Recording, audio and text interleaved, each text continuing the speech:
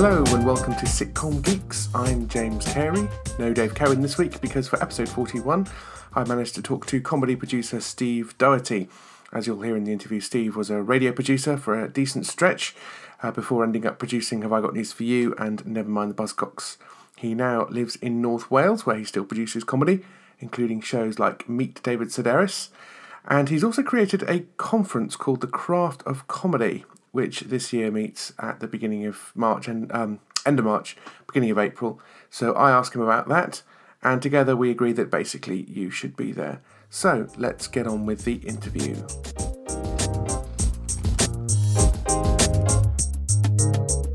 Okay, Steve, thanks so much for being with us on Sitcom Geeks. I say us, it's just me. I'm afraid Dave is not able to make the technology work for us to go on a three-way. Thanks for coming. Tell us, you're a comedy producer and have been for many years. Why did you get into comedy? What sort of stuff were you enjoying growing up? What is it about comedy that did it for you? There's I guess a number of things, really. I mean, it's difficult always to sort of pin them down, but comedy was always the thing that linked me, well, getting very personal very quickly, was one of the few things that linked me with my dad. So Comedy was kind of a thing that we saw eye to eye on, and amongst very few other things.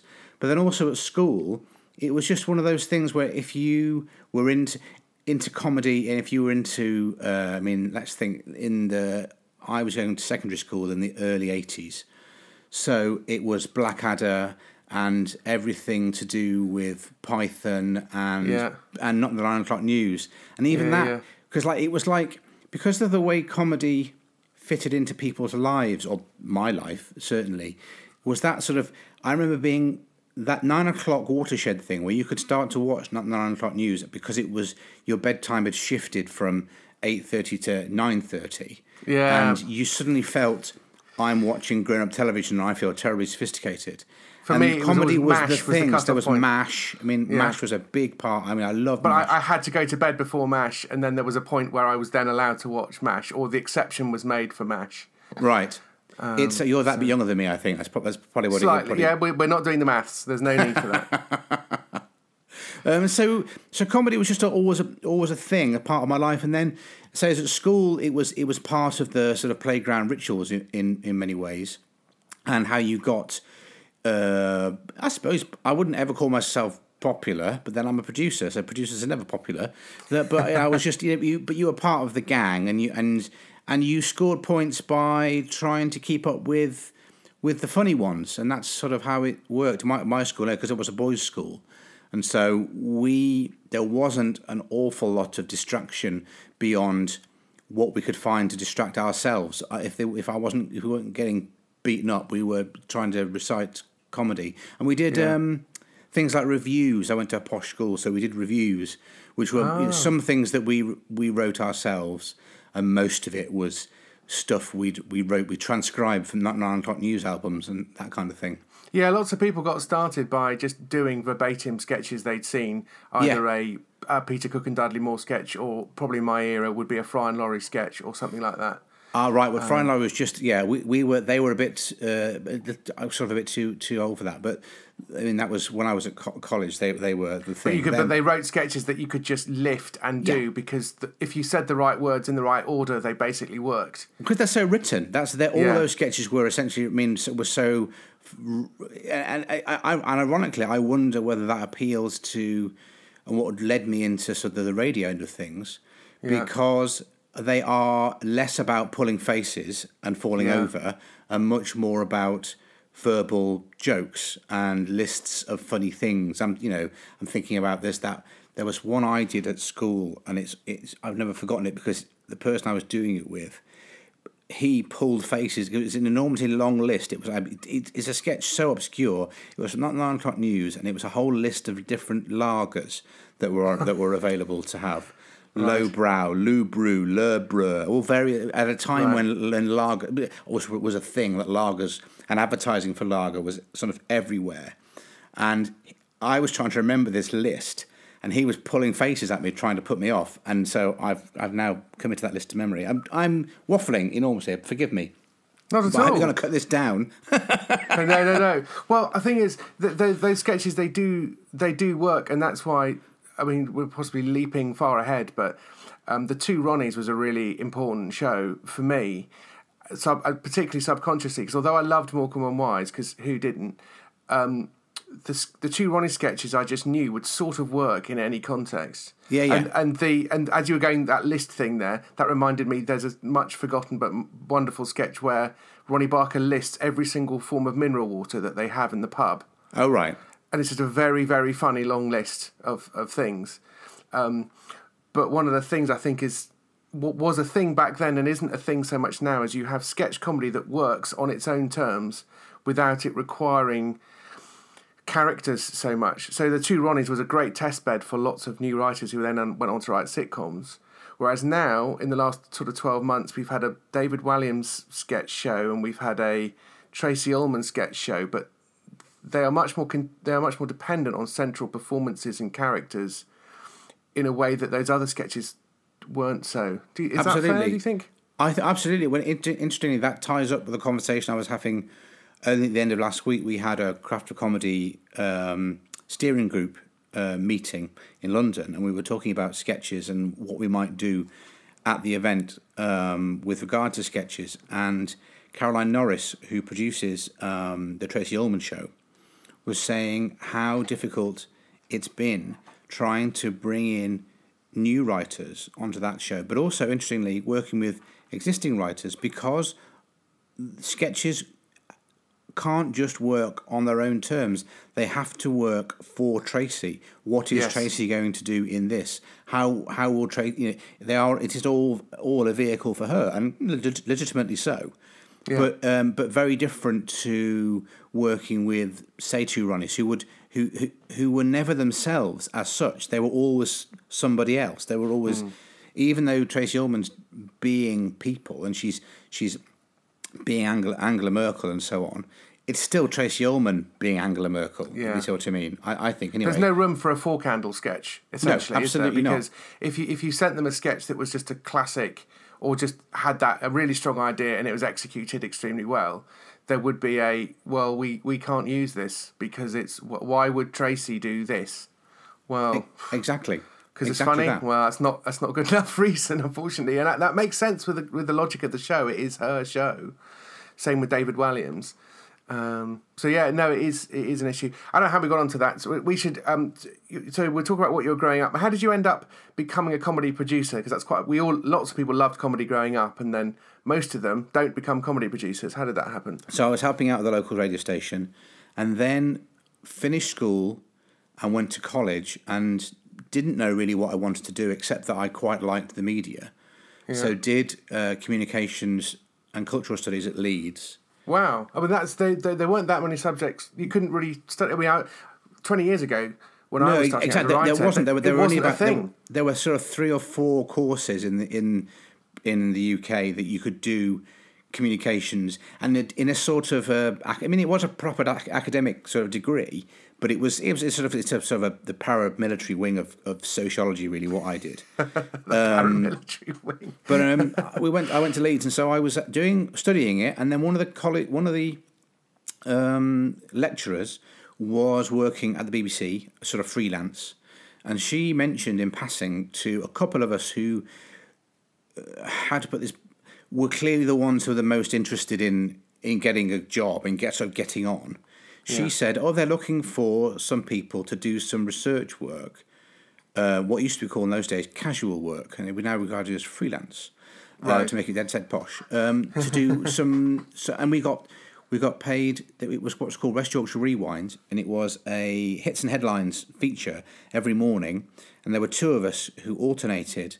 So a sort of fortnight about.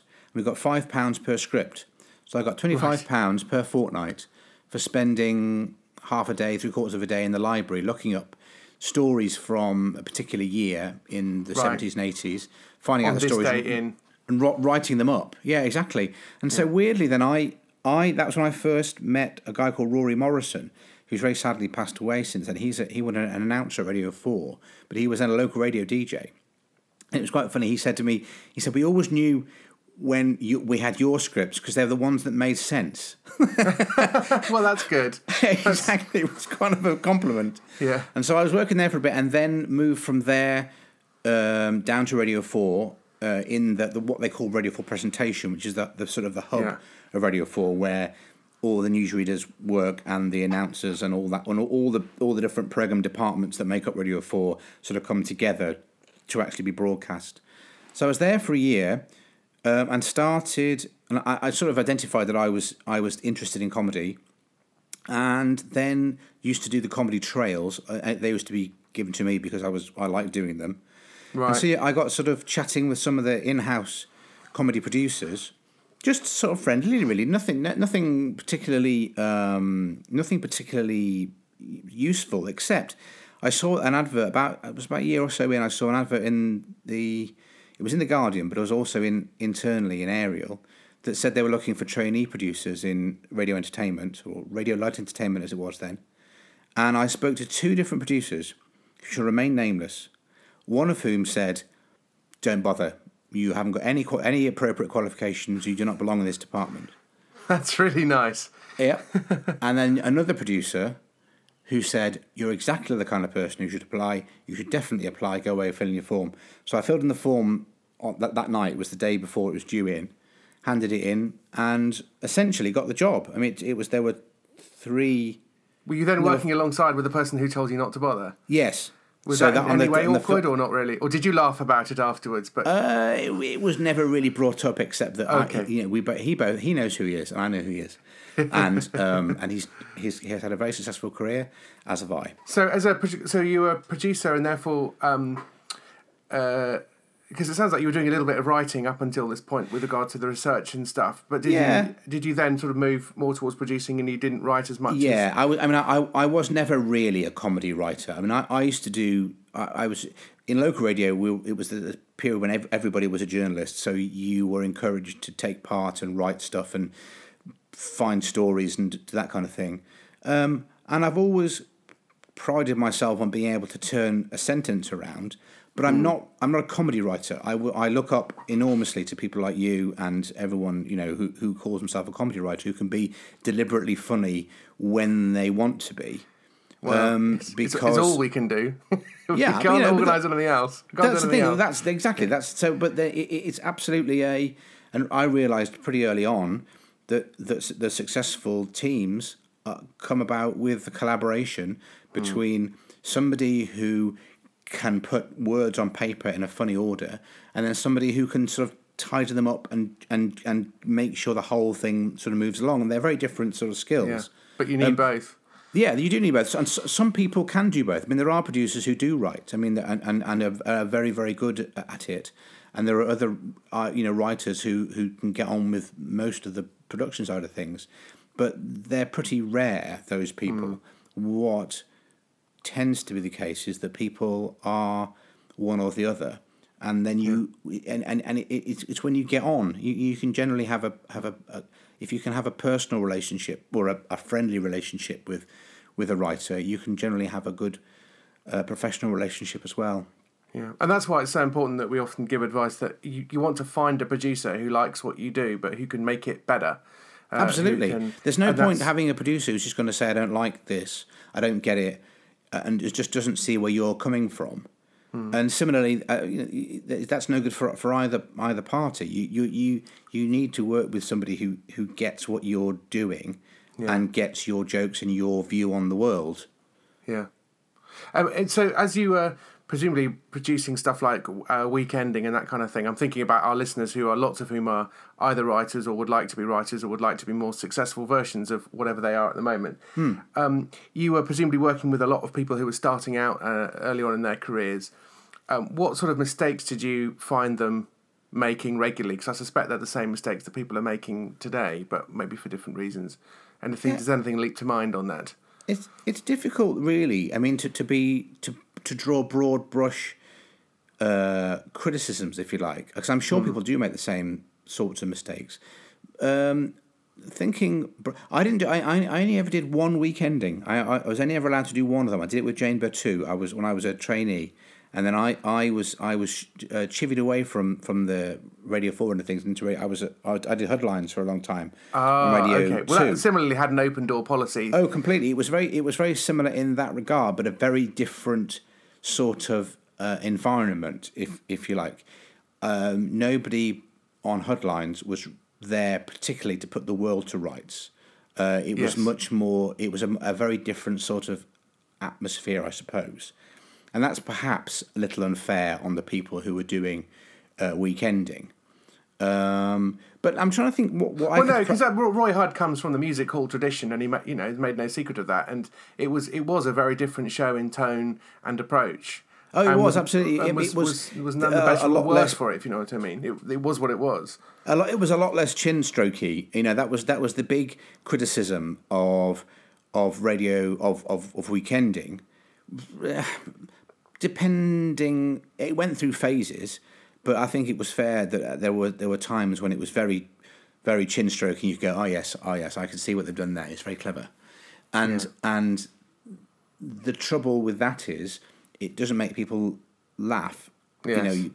And there are always going to be divergent opinions on comedy and what sort of comedy is for in that sense, and indeed the S word, satire, what satire is for, and who it's aimed at, and all that kind of thing. But I know that when I think about stuff that we would turn down for headlines, it was mostly the thing about headlines was it had sort of this 3 or even indeed 4 layers of editorial scrutiny before moving from the paper to anyone's ears. I mean, it had to make one of the script editors. There was a guy called Tony Hare and a guy called Hickey. Oh God, Pete Hickey.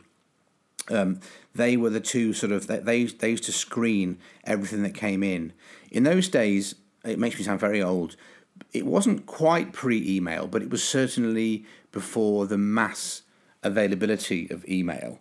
I remember there were 2 commission writers on headlines who emailed their stuff in, and that was all terribly cutting edge. Yeah. Everyone else either came in, bizarrely posted it in. There was you could actually put jokes in the post, and they were opened by somebody. Or faxing was the most of the way. We used hundreds of pages of fax paper every week. But what was I saying is so you had to make one of the script editors laugh, and then you had to make me laugh.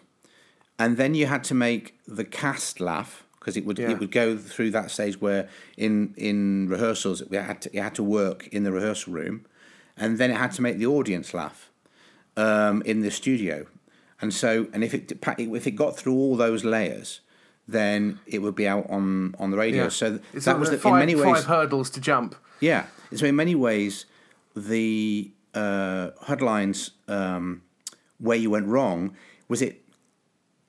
It wasn't that it wasn't funny, though that always helped, but it had to be in a particular sort of style, and understanding the style of the programme and getting that right is... and that meant what often people went wrong with headlines, for instance, was stuff that was too smutty or too easy and too sort of stupid, because they underestimated basically everybody involved. Yes.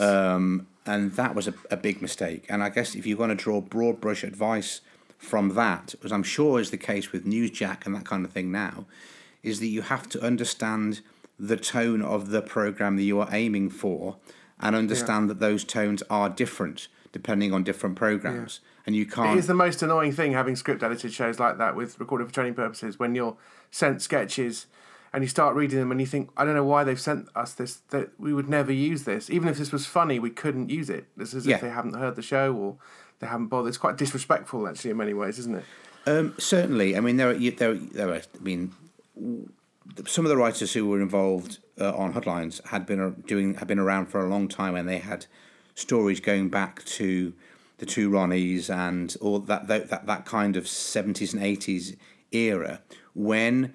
And this harps back to something we were saying before, is that very often sketches could just be moved around from. If something was turned down by Kenny Everett, it would probably be taken on by somebody else. And they would see stuff with different people's names typex out, and and other things, bits written over the top, and then people just trying to sell this stuff, and so that is disrespectful in many ways. But the other thing is that sometimes sketches are seen as a way in for a lot of people, and it really works that way for a lot of people. But sometimes people just are not very good at writing sketches. Sometimes people will do monologues that are brilliant, or they'll do whole sitcoms or scenarios that can be really, really great.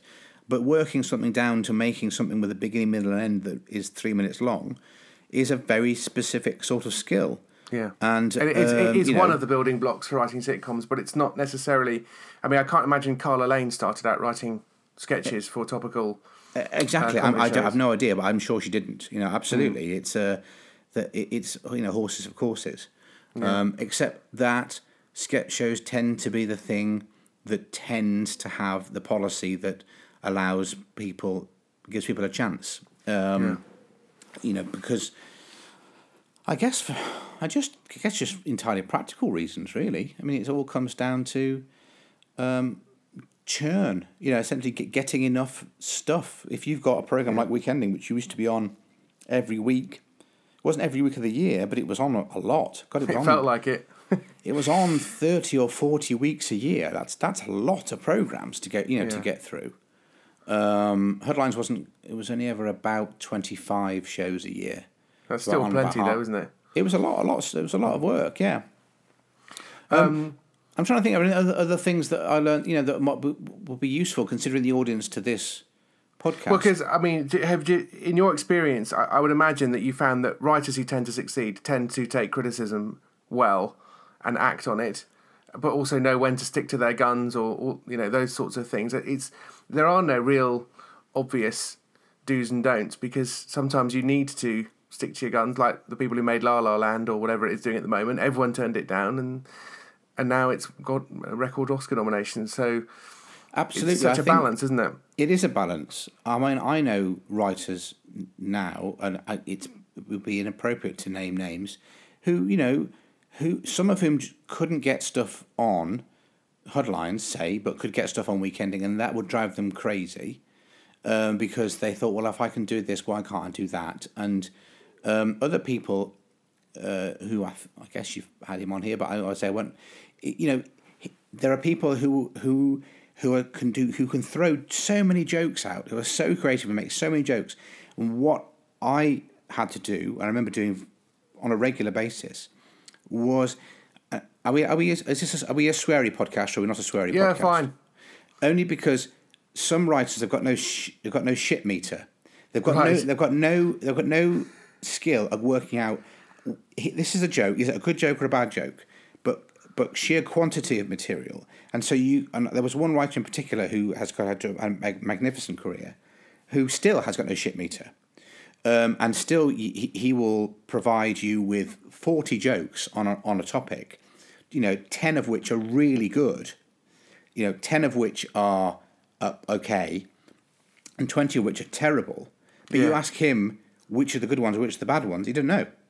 It's amazing, isn't it? That the brain that can produce the really good ones. Because how can you not see that this is a terrible joke, and that it is very confusing, isn't it? But it's just that's him, his own personality, and the raw creativity that drives him. That's kind of the way he is. It's just like he fires jokes like a machine gun, bang bang bang bang bang. Yeah. I suspect it's a question of knowing what kind of writer you are, how you work, and again going back to finding a producer, finding someone that you can work with who knows how you work and brings out the best in you. Yes, I'm sure there are people that person I'm thinking of has worked with who haven't got the patience or the, will, I suppose, to see it through. And that's when you work out who your professional and creative relationships are best served by. That's and it's only through trial and error really that you get there, I think. Yeah. You had this you worked for the BBC, and also you worked for I'm going to say hat trick because you produce Have I Got News for You? Yeah. Is that right? Yes, hat trick. That is right. But you now do not live in the cultural centre of the universe, London, but you now live in North Wales. Yes. How did that come about? It feels like you've packed it all in and moved to the country, but I realise it's probably a bit more complicated than that. Kind of. It's not an awful lot more difficult than that. I mean, essentially, the thing that people sometimes forget is that people with professions also have actual lives.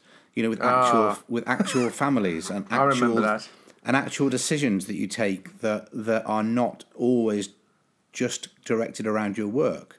Yeah. So that's my story. It's no sort of secret. I was doing. I met my wife at the BBC. We didn't work together, but we both worked at the corporation. She left, and then I left, and I was working in telly. So I've moved from radio into television. I was doing Have I Got News for You, and then I did Buzzcocks. During which time we met and got married and had our first child, and then our second child came along a lot quicker than we anticipated. So Right. we had 2 children under 2, and I was doing Buzzcocks. And let me assure you that doing shows like Buzzcocks and Have I Got News are brilliant as long as you don't have children. Children and television don't broadly mix anyway in terms of comedy and just the demands that are on you. And when you want to be modern dad and all that kind of thing and be there and not have this sort of slightly old school relationship where you go to work and you turn up again when you've finished. Your child is sent into your study and calls you sir. Well, exactly. That was never going to happen with me. And so, okay, long story very short, we had 2 children very quickly. Van, my wife, had been on maternity leave, essentially be 2 years, was crawling the walls to get back to work because she's a really smart woman who had a very good career. And I got really fed up of television. I think I was exhausted from having children and trying to do topical comedy, and doing Buzzcocks, which is now Buzzcocks RIP, in the days of Mark Lamar, with whom I got on very well, actually, was very demanding, and you get to the point you just go, do you know what? I don't want to do this anymore. Yeah. So we had this conversation, and we said, okay, I said, why don't you can go back to work, and I will stop working for a bit, and let's just do a swap. Yeah. And Van went back to work in London, and I was looking after the children for a bit. Then she got a call she couldn't refuse, and we were off. And she was offered a job in Wales. We were going to move to Cardiff, and all set. And about 6 weeks before the job was supposed to start, they rang my wife up and said, "You know that job we offered you in Cardiff? Now you still got the job. That's fine, but we're going to move it to North Wales. Is that okay?" Is that okay? Well, exactly. That was pretty much the conversation. And we were going to say no. And then a friend of ours said, well, hang on a minute. Just go and have a look first. Neither of us are particularly knowledgeable of North Wales. We'd both been, but we had never lived here. And so we came separately on 2 different weekends. The first weekend, my wife went up from London. And we deliberately didn't discuss it in between time. The second weekend, I went up, came up, fell in love with where we live, found a house, and went home again. I said, "We're moving," and I found us a house. And I was sort of joking, but I'm sitting in that house now. So it sort of worked out, and it's also because of where it is. It's on the main line into London, on the main train line. So it's when we lived in Buckinghamshire, I used to travel 2 hours in and out to London every day to do Buzzcocks. And now, through the beauty of digital and electronics, it means I go to London every few weeks. It takes about 3 hours there and 3 hours back, which is, not what you want to do every day, but every few weeks it's no big deal. It's fine, yeah. And you get a ton of work done on the train. I'm the same in Somerset. It's a 2 hours 20 on the train. It's like, oh, do you want a hyper fast speed train? No, not really. I get quite a lot of work done. I sort of depend on it. Oh, and to be honest with me, it gives me lots of thinking time. I catch up with stuff to watch. I do a bit of reading and just stare out the window thinking about stuff. Yeah. Which, when you work at home, which I do mostly, actually you don't get as much of, because you're distracted doing something, or you're distracted by doing something else. Or you're doing the housework, or you're emptying the dishwasher. Sort of, you can do. There is 1,001 ways you can distract, or you can postpone doing the thing you've actually got to do.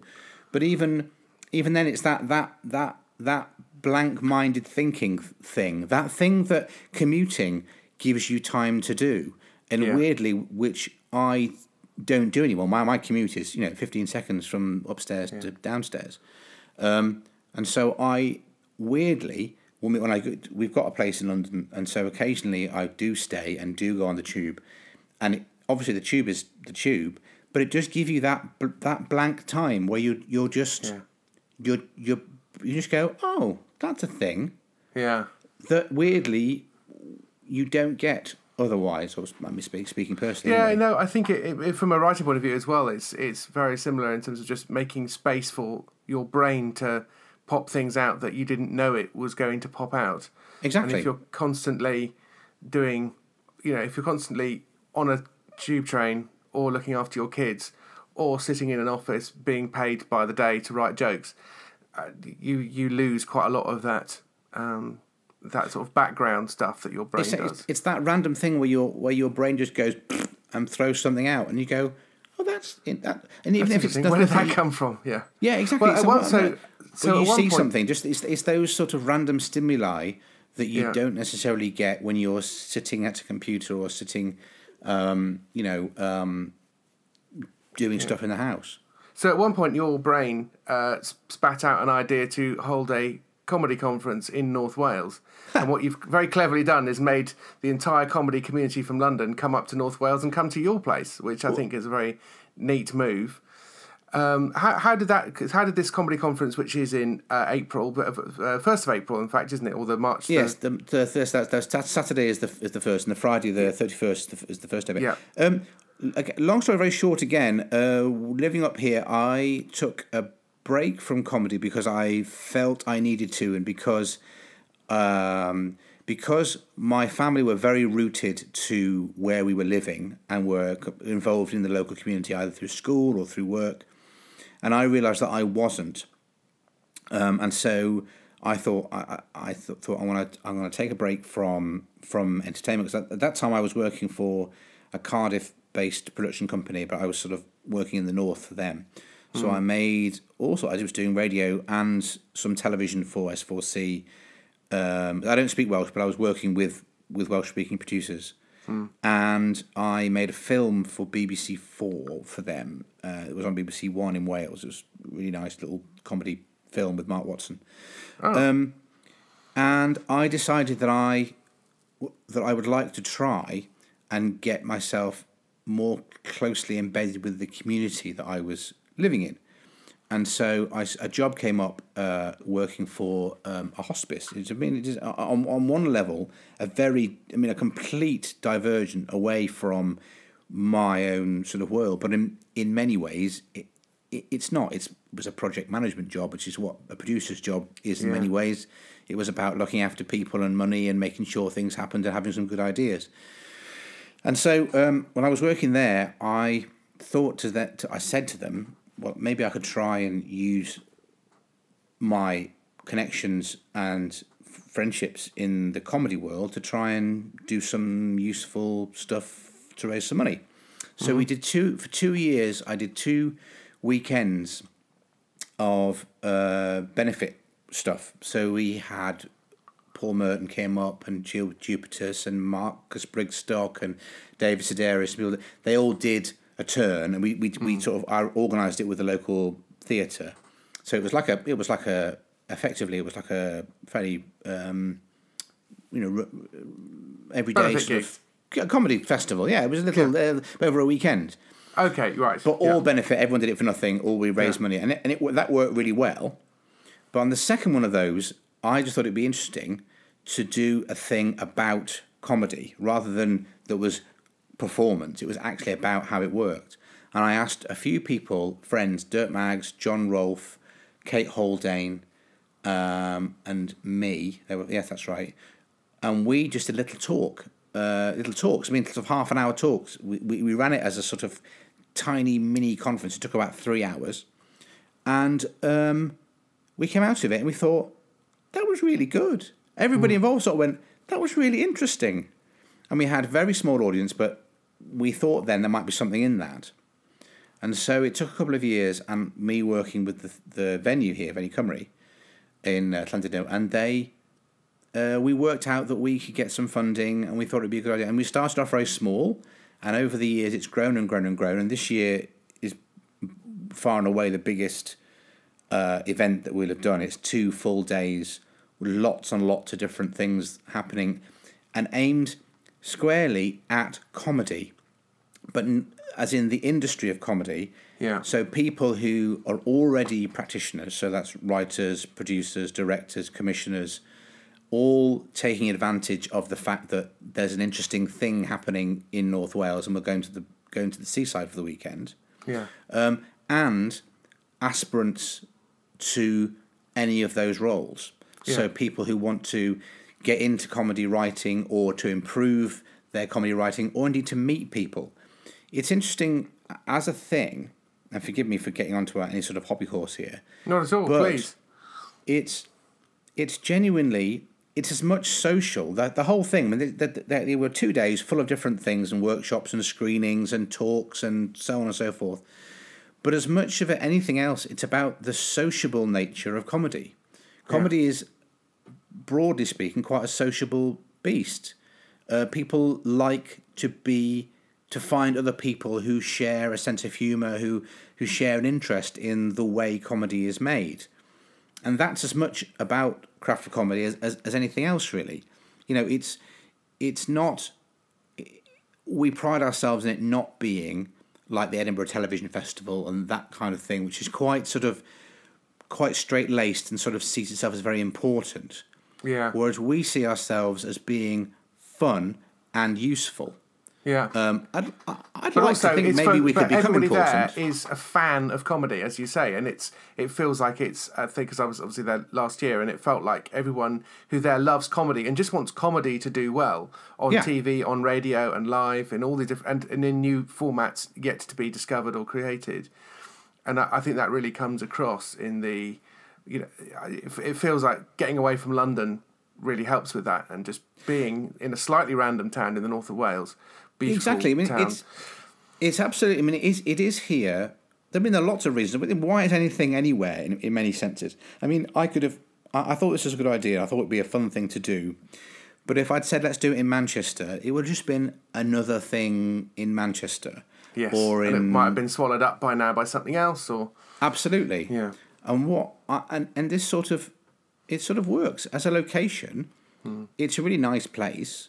It's a very relaxed and sort of friendly place, but it's also but it's also accessible. It isn't actually that far from anywhere. I mean, especially if you're not in. I mean, if in London it's 3 hours. Admittedly, if you're travelling from from Cornwall or you're travelling from the north of Scotland, it's quite a long way. Yeah. But it can get you it can take you 2 hours to get across London anyway. Though, if you held it in Essex and you lived in Hampshire, well, that's 3 hours. That's the thing. That's also a thing that living this end of the M6, you sort of forget. Is you forget how long it can take to get from A to B, even in somewhere that's on a map that's only 2 inches away. Yeah.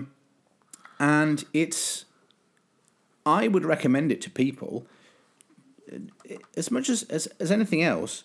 It's just an opportunity to go, I am not alone. Yes. The comedy and comedy writing can be a very isolating experience. And interestingly, with the world of television writing, and there are teams and there are people who do work together fairly regularly, but an awful lot more people who are like proverbial ships in the night.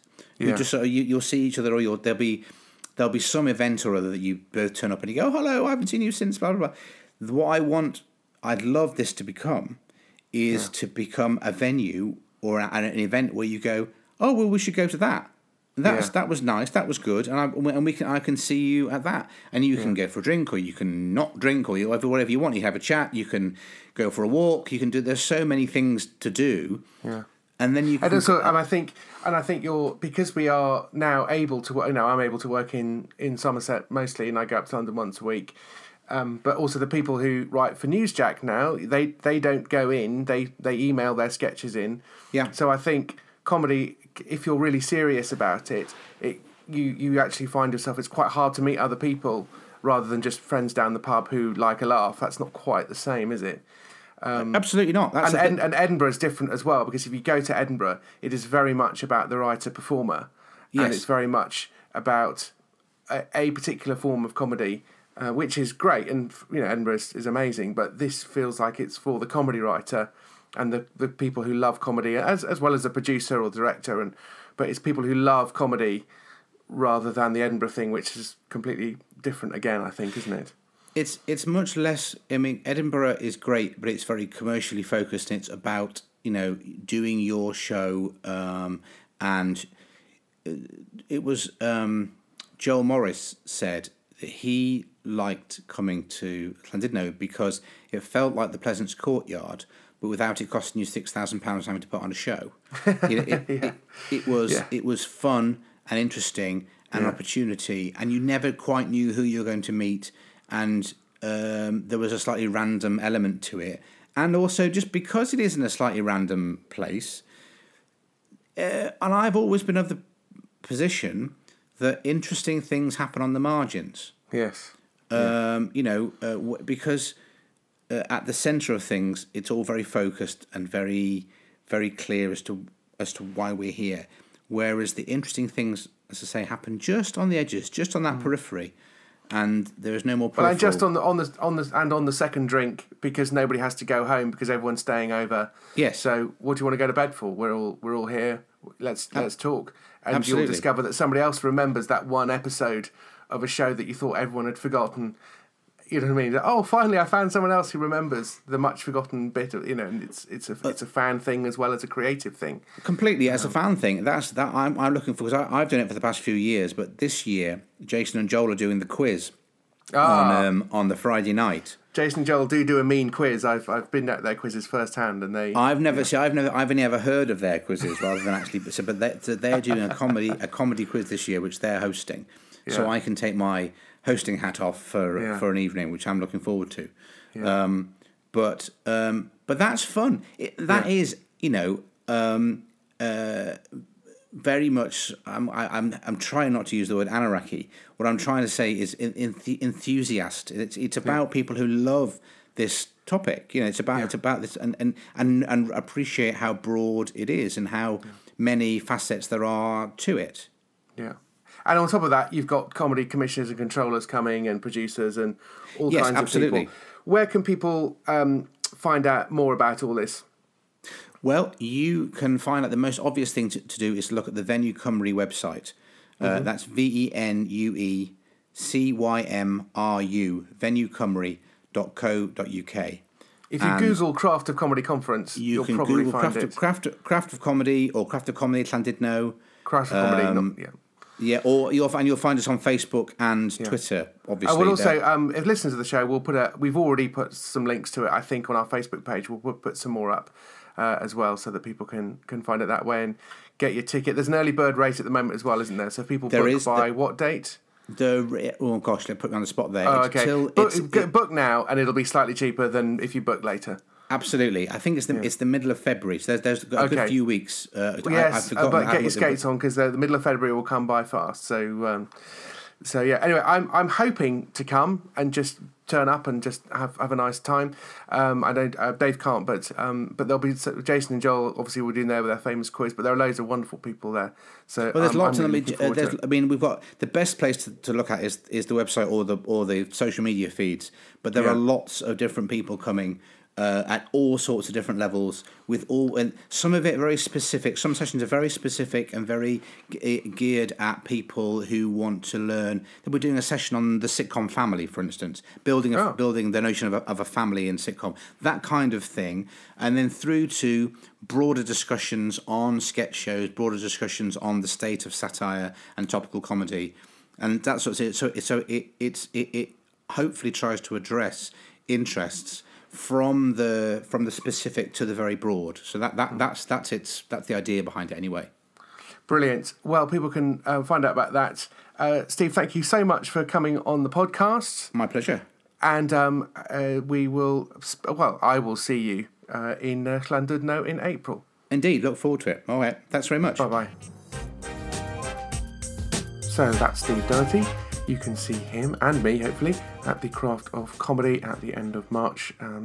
Look on our Facebook page for links to that, and also you can look on our Facebook page to get in touch with us. Leave us a message there or email us.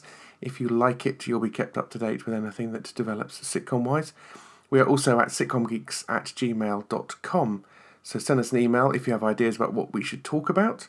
Do let us know if you have ideas for that. And also if you have ideas for a venue where we could record an episode in front of an audience for our 50th podcast. That would be very handy. I guess the venue will probably need to be in London. So sorry if that's frustrating for some. I don't live in London either, so I feel your pain.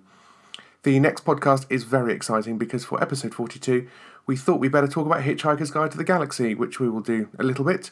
And who better to do that with than one of the Grand Dukes of comedy, John Lloyd, who was also involved in the first series of Hitchhikers and talks quite openly about that and how difficult it was when he wasn't involved in the second series. It's an absolute belter. So if you want to support this podcast, buy my book, Writing That Sitcom, which you can find on my blog, sitcomgeek.blogspot.com, or buy Dave Cohen's book, How to Be Averagely Successful at Comedy. That's a really good book. I really recommend that. davecohen.org.uk, or leave us a nice review on iTunes. That would be good of you to do that. So that's all from us. Speak to you next time. Bye-bye.